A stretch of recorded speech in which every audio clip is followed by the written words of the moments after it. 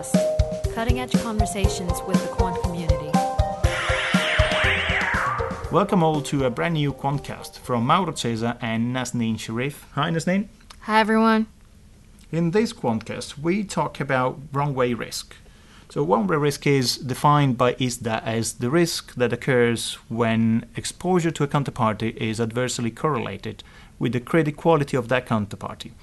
Or in other words, wrong-way risk materializes when, as the creditworthiness of a counterparty deteriorates, the credit exposure to that counterparty increases.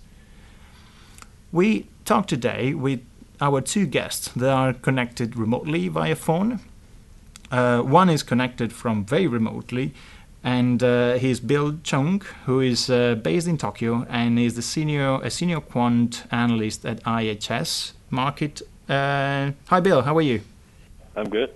And then we have John Gregory, who is also with us. John is well known to Risk.net readers for his numerous contributions to quant finance. In Risk, he published a number of research papers and is often interviewed with regards to credit derivatives, credit risk, XVAs, and everything that is relevant to that universe. Hi, John. Great to have you here. Hello. How are you? We are good. So I'll suggest we start off by explaining why this issue is important. So why is it important to model CVA wrong-way risk correctly and calculate it precisely? Well, I think I'll take that one to start with. So to some extent, it's not been necessarily the most important thing for people to focus on within the world of CVA and more generally within the world of XVA. One of the reasons for that is that CVA is only realized as a loss if a default actually occurs. Other than that, it would only be an accounting loss. And so there is a bit of a self-fulfilling prophecy that if you don't model wrong-way risk, you may never discover that there is a problem.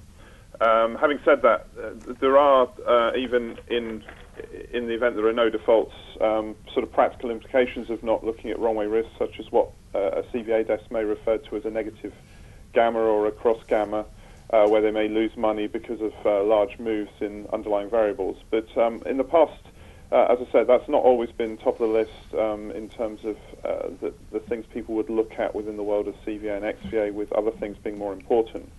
Going forward, the FRTB requirements for CVA, which are currently due to be implemented in 2022, do specify that a bank must explicitly account for dependence between exposure and counterparty credit quality in its CVA calculation, and if that's not done, they would be facing an increased multiplier within the capital formula. So that's really the first time where there's a very explicit requirement to either model wrong-way risk or face a higher capital charge due to not modeling wrong-way risk. So why does wrong-way risk often get misspecified? Why would historical calibration not do a good job estimating it? Well, wrong-way risk is generally, as I say, an implication that in a default or in an adverse credit situation, then the exposure has moved in a very adverse way. So when we look at historical data, then we generally observe data when there haven't been defaults. So we're looking at using often unconditional data to tell us what might happen conditionally. Added to that, or related to that, we know that correlation, which we generally use to look at the dependence between different macroeconomic variables and risk factors, is not the only way to look at that dependence, and may not fully capture that dependence, and may indeed be unstable. So often we're in the situation where empirical data doesn't really reveal wrong-way risk relationships, because that data doesn't necessarily contain the sort of effect that may be adverse, such as a default or an adverse credit situation. And so effectively the empirical data doesn't show up causalities and so on. So in the recent paper that both of you have written together, you're using Quanto CDS to extract some kind of information that would help you model wrong-way risk better. What kind of information is that, and what kind of model are you proposing to price wrong-way risk? Yeah, I think I will take that one. So, as John just mentioned, the regulation, for example, SACVA on basically FRTB CVA, that has been requiring banks to use market impact information to compute their CVA number. For example, banks are required to use market impact PD from CDS spread, and they have to calibrate their simulation model to option data, their risk spectrum model to option data. So I think it's a very natural question to ask if we can do similar implied calibration for one-way risk modeling. And we found that this kind of information is readily available in the Quanto CDS market. And if we use the Quanto basis to imply the correlation between FX movement and counterparty default, and this is something that we can use for one-way risk calculation. So what are the advantages of using this technique for a portfolio that is sensitive to FX movements? And in practice, I think we have seen a lot of jumps and volatilities in particular for the emerging market currencies, such as the case for South Africa, Mexico, South Korea in the distant past. And more recently, we also see a lot of jumps in, for example, like China, Argentina, and Turkey recently. And I think it's really a recurring theme in terms of the management of a FX-sensitive portfolio. And these epic jumps can have a very huge impact to the bank counterparty risk management, and the resulting change in exposure, counterparty exposure, can be quite difficult to manage. And I think that for using like conventional risk management model, which relies on diffusion, dynamics, or correlation, they kind of fail to capture these kind of jumps in the risk spectrum. So I think it's a reasonable way to think about what we call in the paper a jump to default model, and also calibrate this kind of model to Quanto CDS data to really reflect that kind of jump events in CVA calculation and other risk measure calculations. I think one thing to add there as well is that in this situation, we also have the potential to hedge wrong-way risk. So there may be many situations when you feel that you may be exposed to a sort of jump style effect due to wrong-way risk. But whilst you may think that that may lead to a different price or valuation, it still may be unhedgeable risk. In this situation, not only are we able to sort of effectively calibrate to get the wrong-way risk effect, but also there is an underlying hedge. So a bank could, in theory, be hedged for the FX wrong-way risk as well. Admittedly, that the underlying market is not particularly liquid for that. So, you mentioned the market isn't particularly liquid for that. So why did you choose the Japanese CDS market for this paper? Because it's less liquid compared to other markets. So would that impact the study in any way? I would probably say that one of the reasons that why we choose the Japan universe is that we do see a reasonable number of CDS, credit default swap denominated in both US dollar and Japanese yen for a wide range of Japanese companies. And this is due to the fact that many Japanese companies, they issue local bonds, and some of them, they also issue like foreign bonds. And indeed, many Japanese names, they have their primary CDS curve, the most liquid curve trading in domestic currency, Japanese name. And this is probably not something that we can find for other countries. And in particular, if you go to some other emerging market currency, it's difficult to find CDS denominated in both foreign and local currencies. And so for the case for Japan, we do have a very good amount of samples to do our analysis. But more importantly, also one of the points that John has just mentioned is that we want to illustrate the importance of implied calibration. And if you look at the historical time series of Japanese CDS spread against, for example, the dollar-yen exchange rate, you will actually find a very interesting pattern that the CDS spread usually increase when Japanese yen is drawn against the US dollar. And this kind of reflects the case of right-way risk instead of wrong-way risk. And this is exactly the case that when historical data doesn't really reflect what we are trying to capture in terms of wrong-way risk modeling. And this is also contradictory to what we have seen in the Quanto CDS market, in which the Quanto basis for most of the Japanese yen has been implying a Japanese yen depreciation upon a corporate default. So there are several, there's several different reasons that I think the Japanese CDS market is one of the best examples to illustrate the contradiction between historical calibration and implied calibration, in particular from the perspective of one-way risk modeling. Yeah, and that goes back to what I said earlier about unconditional and conditional, in that when we look at, say, historical correlations between, say, dollar-yen and CDS spreads, what we see is a sort of unconditional relationship that tells us that actually Japanese firms do relatively well when the yen is weaker. But to fully extrapolate that, and that's the right-way risk that Bill was just mentioning, but to extrapolate that to the fact that that means that when a Japanese firm defaults, then the yen must be very strong is obviously incorrect.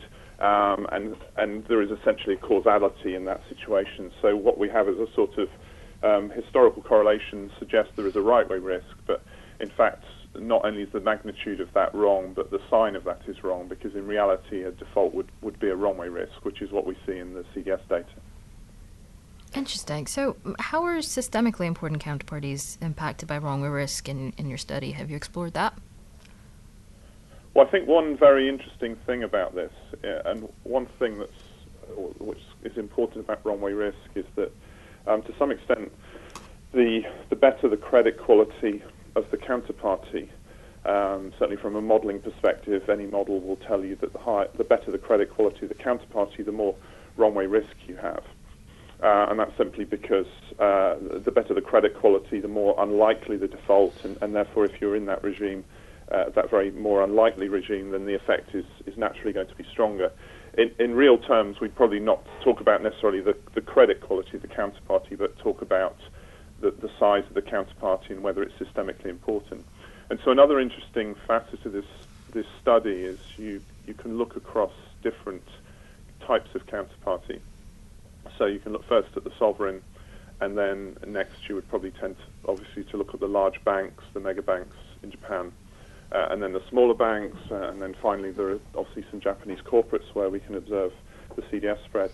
And you see that this effect shows roughly what you would expect, in that the wrong-way risk is biggest in terms of the currency if you're transacting with a sovereign, and then after that it's the mega banks, and then the smaller banks, and then corporate. So we see that the magnitude of the effect is as would be expected, and obviously that suggests that in practice you should if the data is not available, you should be very much considering the nature of the counterparty in terms of how systemically important they are, in terms of how large they are and their underlying credit quality, in terms of understanding the magnitude of the wrong-way risk you have. And perversely, the higher credit quality and the better the counterparty and so on, probably the more wrong-way risk you have, and the weaker the credit and the smaller the counterparty, maybe the less wrong-way risk you have.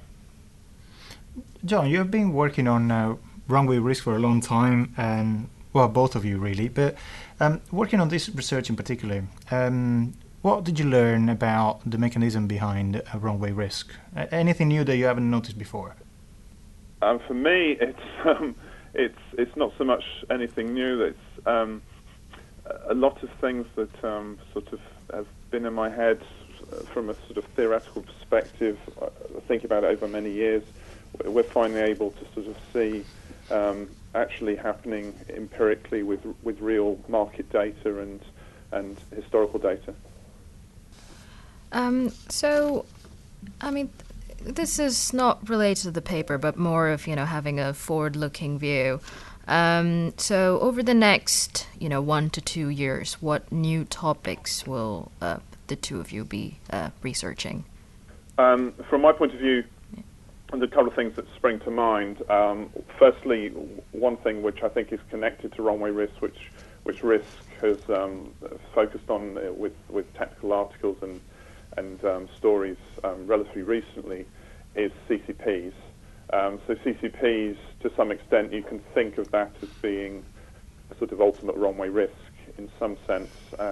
And even regulation sort of admits that by, if you look at the capital charges on CCP default funds, they're very large. And I think one of the arguments as to why they're very large is that, I don't think it's phrased like this, but there's essentially a wrong-way risk there, that a CCP default fund would only get hit in a very adverse market scenario. So that's one thing. And then the other thing is that under FRTB, as we mentioned earlier, with this requirement to potentially model wrong-way risk, more generally the question is, what is the standard for CVA modelling that will be required under FRTB for banks who want to have the advanced regulatory approval? I don't think there is really a standard at the moment. There are a number of different approaches, and you see quite a divergence in models and calibration and so on. And so I think there will be some sort of a standard that will have to emerge to get regulators comfortable with banks being able to give the more advanced regulatory approval under FRTB for essentially using their accounting CVA calculation to generate regulatory capital numbers. And Bill, how about yourself? Do you have actually, the two of you, do you have any projects upcoming? For myself, and I mean also within iShares Market, we have been looking a few interesting research topics in terms of how we can build better counterparty risk management using different kinds of data science or machine learning tools.